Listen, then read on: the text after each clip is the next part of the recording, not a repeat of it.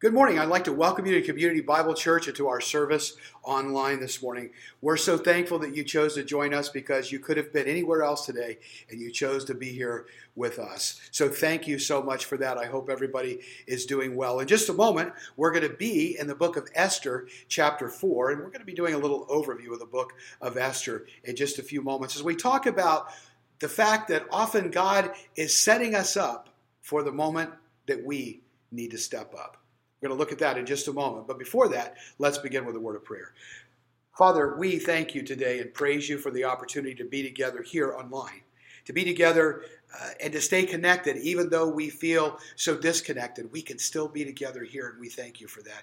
Thank you for the technology that allows us to do that. God, I pray today that the words of my mouth and the meditations of our hearts would be acceptable in your sight. Oh God, our strength and our Redeemer. And we'll thank you for it in Christ's name. Amen. Recently, I had come home from a meeting late and ate dinner late, and so I literally collapsed in the chair and fell asleep. Well, I guess my wife said I was sleeping so well that she said she was just going to leave me there, and that's exactly what she did.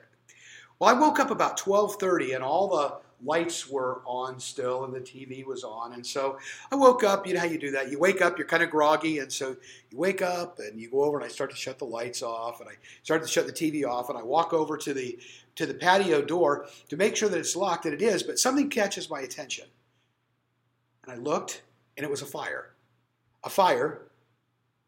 on the patio. Now, before you think it was a fire, it was a fire in the fire pit. But it was odd because everybody else was asleep in my house. And so I looked outside, didn't see anything, and I thought, well, that's a little strange. And then I went over to the other window to see if somebody maybe was squatting. You know, I thought maybe somebody was out there squatting and decided to build a fire. And so I couldn't figure out what was going on. So I did what any good husband would do at that moment. I went upstairs, woke my wife up out of a deep, deep sleep and said, Pam, quick. Will somebody build a fire outside? And she's startled, and she goes, no, Josh tried to do it. I said, Josh, where's he at? Everybody was asleep.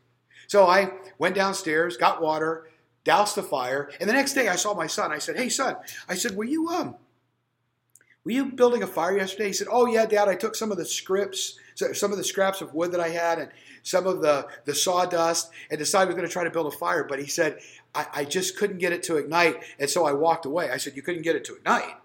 I said, it ignited all right, buddy. I said, it ignited to the point that it was a blazing fire. And he said, you're kidding. Wow. He goes, no, I just walked away. I didn't want to wait anymore. How many times have we waited and worked and set things up only to walk away thinking it's not working, or worse, it's not even worth it? We do that so often in our lives. And I'm here to tell you today that when we look at those in-between times, we look at them and we get frustrated by them. You know what I'm talking about when I talk about the in-between times, right? You know, they're those in-between times, that waiting time that seems to last a lifetime. And we're like, what are we going to do next? Why do we dislike the in-between times so much? Why do we hate them so much? Well, I think that often we feel like it's never going to end. It seems like it goes on and on and on, kind of like a treadmill. You know, you go on the treadmill, and what happens on the treadmill? You walk and you walk and you walk and you walk and you walk, or you run and you run and you run, but you never get anywhere. You exert an awful lot of energy, but you never get anywhere. That's how you feel. You feel worn out and frustrated and all of that. And then what happens is it elevates, and we start to feel worry and anxiety and even more frustration. And then we second guess our decisions. Are we not doing the same thing? Is it worth it? Is it even where God wants me? Furthermore, maybe I did the wrong thing and God abandoned me. And we have that kind of thought. That's an awful place to live and an awful place to be, to think that God abandoned us. Because I'm here to tell you that even though it feels like it, that he didn't. Those in-between times, whether they're thrusted upon us, whether we're forced into them, or whether we choose those in-between times, God can use them to set us up so that when our time comes to step up and do what he's called us to do, we're prepared to do it. The in-between times. How do we deal with them, though? I mean, when we have that waiting time that feels like a lifetime, how do we handle it? Well, I think there's no better story than this in the Bible than the story of Esther. And I think God put it in there for that reason for us. It's pretty interesting because the book of Esther, of course, is a book that was a book named after her. Now, before we actually get into the text today, I want to talk to you for a moment and kind of give you the setting of what's going on in this particular passage of Scripture, in this particular book. So the Jews were in exile, and they were under the Persian rule of a guy by the name of Xerxes. Xerxes' rule, his land probably went some 3,000 miles at least in distance. And so the Jews were in exile in Persia under King Xerxes. Now, what happened is that King Xerxes had the queen named Vashti, and Vashti one day decided to be disloyal to him. She literally said, I'm not going to do what he wants me to do, and that's it. And so because of that, he could have had her killed, but he decided to throw her off of the throne. And so he got rid of Queen Vashti, and that was it. Now, he wasn't worried because the king, of course, had a bunch of, concubines.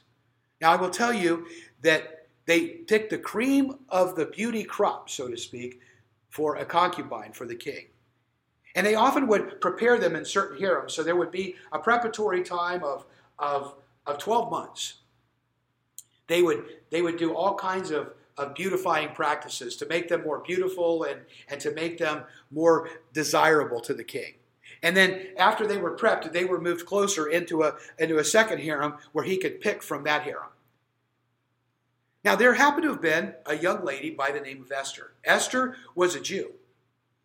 Esther had been raised by her cousin by the name of Mordecai. Mordecai, after her parents died, Mordecai brought Esther in to live as one of his own. And so Mordecai was always watching out for her. She went through all of these things, and he watched from a distance, but was always checking in on her, making sure that she was doing okay, even though this lifestyle of a concubine was forced upon her. One day, the king says, he sees Esther, and he said, I want her. I want her. She's the one. They bring Esther in to him. He spends some time with her, and he is absolutely smitten by her beauty. He cannot believe how beautiful she is. He's so smitten, as a matter of fact, that he decides to make her the queen. So Esther, a Jewish woman, is elevated to be the queen. Well, while all this is going on, a problem has been brewing with her cousin Mordecai, who raised her. See, the king had a guy that worked for him by the name of Haman, and Haman was right underneath the king. But Haman expected to be treated like the king. Mordecai, by the way, had great respect for King Xerxes and winds up foiling an assassination attempt against him. But he didn't have the same amount of respect for Haman. As a matter of fact, when Haman walked by, he demanded that everybody bow to him like they did the king. Mordecai said, I'm not doing that. And he wouldn't. From that point on, Haman had it out for Mordecai. In fact, he decided he was going to kill him. He one day developed this plan. He hatched this plan, and he thought to himself, wait a minute, Mordecai's a Jew. I'm not just going to kill Mordecai. I'm going to kill all of the Jews. And he kind of tricked the king into issuing an edict. And the edict that all the Jews were going to be killed at a date chosen in the future. And so they cast lots, called a Purim. Cast the lots, the Purim. They got the date that was a year out. Haman sends out all the messengers and said, a year from now, all the Jews are going to be killed, and that's it. We're getting rid of them. They're disloyal. He says all kinds of untrue things about them. Well, Mordecai is devastated. He's a Jew. Esther's a Jew. And he's wondering, what's going to happen? We're all going to die.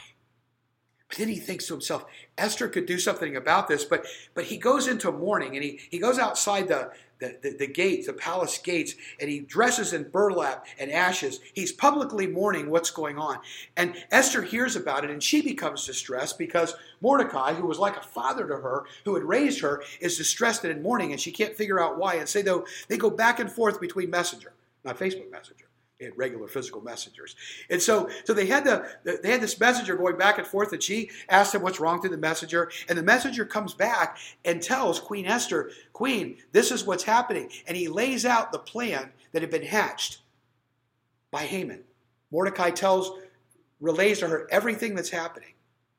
And she's now distressed. And Mordecai says to her, listen, you've got to do something about this. You have the king's ear. So you need to go to him and you need to say something. You need to do something. She responds back through the messenger and says, I can't. I can't because he hasn't called for me and I risk my own life if I do. And so here's where it comes. Here's what happens. We pick up the story in Esther chapter 4. Verse 13. Esther has come back, sent the message to Mordecai. The message was, king hasn't called for me. I can't go to him. Mordecai sent this reply to Esther. Listen to this close. Don't think for a moment that because you're in the palace, you will escape when all the other Jews are killed. So he says to her, Esther, listen, if you think you're going to escape getting killed, because you're in the palace, it's not going to happen. And then notice what he says next, verse 14. If you keep quiet at a time like this, I want you to hang on to that phrase, at a time like this, deliverance and relief for the Jews will arise from some other place, but you and your relatives, that's me and you and all of our other relatives, and all of the other Jews will die. Whew. That's pretty blunt, right? He says to her, you can't keep quiet if you are quiet at a time like this. When your voice is needed, when you have influence, when this is the moment, if you do it and you're quiet, people are going to perish. That's some serious stuff. But then he says something that is so powerful and so remarkable, and I want you to hear it. He then says to her, keep quiet at a time like this. Your relatives and everyone will die. But then he says this, look at this. The end of verse 14. Who knows if perhaps you were made queen for just such a time as this? Wow. Mordecai says, who knows that God didn't use all of this to happen so that you wouldn't keep quiet at a time like this, but he has given you this place at this moment for just such a time as this to step up so that you are going to take and bring meaning out of this mess and out of this chaos. You are going to be the one that is going to rescue the Jews and make a difference. Esther gets convinced in verse 15. Esther said this reply to Mordecai, go and gather together all the Jews of Susa and fast for me. Do not eat or drink for 3 days, night or day. My maids and I will do the same. We're going to fast. And listen to this. And then, though it is against the law, listen to what she says. I will go in to see the king. I love this. If I must die, I must die. Wow. Well, I'll tell you what happens, the rest of the story, very quickly. She does go into the king, and through a variety of circumstances, she makes the king aware of what's happened. Haman, who wanted to originally kill Mordecai, and he had a big pole to impale him on, like almost 75 feet in the air. He winds up getting impaled by the king on that, and Mordecai is raised to the place, the level of almost where Haman was at before. So the entire Jewish nation, a year later, when the battle, Haman's people come, and the Jews wipe out all of Haman's people. And Mordecai now issues an edict. And he says, from now on, every year at this point, at this time, we're going to celebrate the fact that we were in tears and God has helped us to triumph. And he said, the festival is going to be called, are you ready? Purim. Today the Jews celebrate the Feast of Purim. The Feast of Lots, because the lot fell upon the Jews to be exterminated. But God used a woman by the name of Esther and her cousin by the name of Mordecai to save them all. For such a time as this. God's timing is perfect. See, all of this stuff that happened to Esther, God used it, even though this was a lifestyle that was forced on her. It wasn't anything that she chose. God, the whole time, even though she didn't know it, was preparing her for such a time as this. And can I tell you something? That principle is there for us today. It's the lesson that we learn from this. God is using the holding time for you as honing time. God is using the staying time as shaping time. Let me say that again. God's using the holding time as honing time, and he's using the staying time as shaping time. God is taking the waiting time, the time that you're on the treadmill, the time that you feel like you're not going to make it, the time where there's worry and there's anxiety and there's wonder and you don't know what's going to happen next. God can use all that holding time to hone you, all that staying time to shape you for the setup when it's time for you to step up. We learn about that from the story of Esther. He was honing her during the holding time. He was shaping her during the staying time, as difficult as it was. And then when it was time for her to step up, she did. But how do we handle that in between time?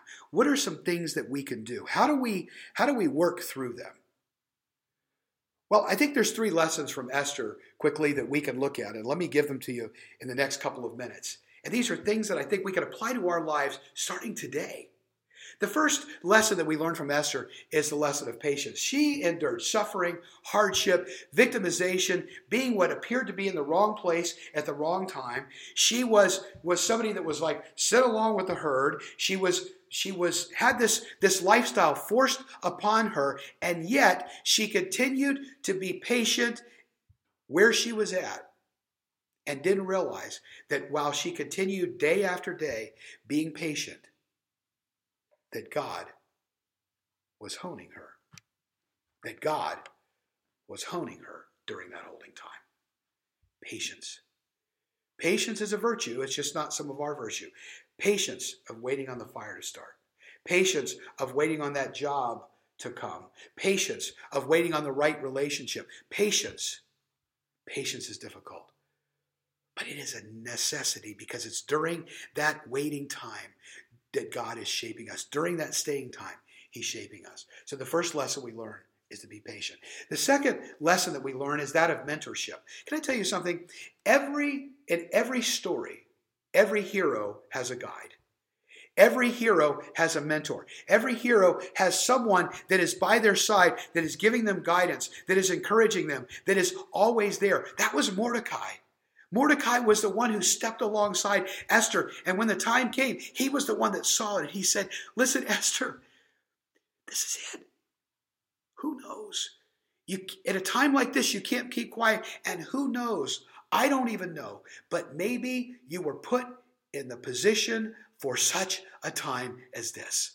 You know, we're not always going to look and say, this is the time for me to step up. But God will bring the people in our lives that are going to say, yeah, here's what you need to do. And they're going to be the people that are going to love us anyway, no matter what. They're not going to be the people that are there to manipulate us, but they're the people there to guide us. Look for the guide. Look for the helpers. Look for the people that are going to be there by your side to say, you could do this, and who are willing to say, this is it. Now is the time. This could be it. Patience. Mentorship. The third one, of course, is courage. When it's time to step up, you have to do it. It's going to be costly. It could cost you everything. And you know what? Esther didn't know. Esther wasn't sure. What Esther said was, if I step up and I do this, if I lose my life, I lose my life. But I've been put here for such a time as this. You know, we're in a real in-between time right now, aren't we? We're in a very strange time. People feel like they're quarantined. They can't get out. They're starting to get stir crazy. But do you know that during this waiting time, this holding time, God is honing you and me? Do you know that during this staying time, he's actually shaping us for what he wants us to do and step up when it's time for all of this to be over? God can use all of this right now for such a time as this. The time is coming when he wants to use you to do incredible things. Imagine if we start to look at our life from the perspective of that God is shaping me during this sort of weird staying time, that God is honing me in this holding time. We'll start to look at life totally different, from a different perspective, and know that God is at work behind the scenes, that even though we can't see it, that we're going to be patient with it, and we're going to look to others for help, and we're going to have the courage to step up. And we keep going through the process every single day, because that's what, if we do, the time comes to step up. We will step up to do great things. But if we don't, we're just going to grow more frustrated, more angry, and just look at the circumstances as something that's not even worth it. God could be preparing you right now for such a time as this. Work on these things during your downtime. And can I just say this? Don't whine about the wait. Quit whining about the waiting. Let God use this holding time to hone you, and this staying time to shape you. Let Him set you up so that when the time comes, that you'll step up for such a time as this. Will you bow with me in prayer? Father and our God, we thank you and praise you for all that you do for us. We thank you that we can be together today. God, I pray now for these folks that all of us together would understand that often during these holding times that we can't see and that we don't understand, you're honing us. That often during these staying times, you're shaping us. And so, Father, we submit ourselves to you to do just that. Father, I pray that you will continue to guide us and that you'll bring the guides into our lives that we need at moments like this. So, Father, bless these folks for having watched today. Encourage and strengthen them as only you can. And we'll thank you for it in Christ's name. And now may the Lord bless you and keep you. May the Lord make his face shine upon you and be gracious unto you. May the Lord lift up his countenance upon you and give you his peace. Amen.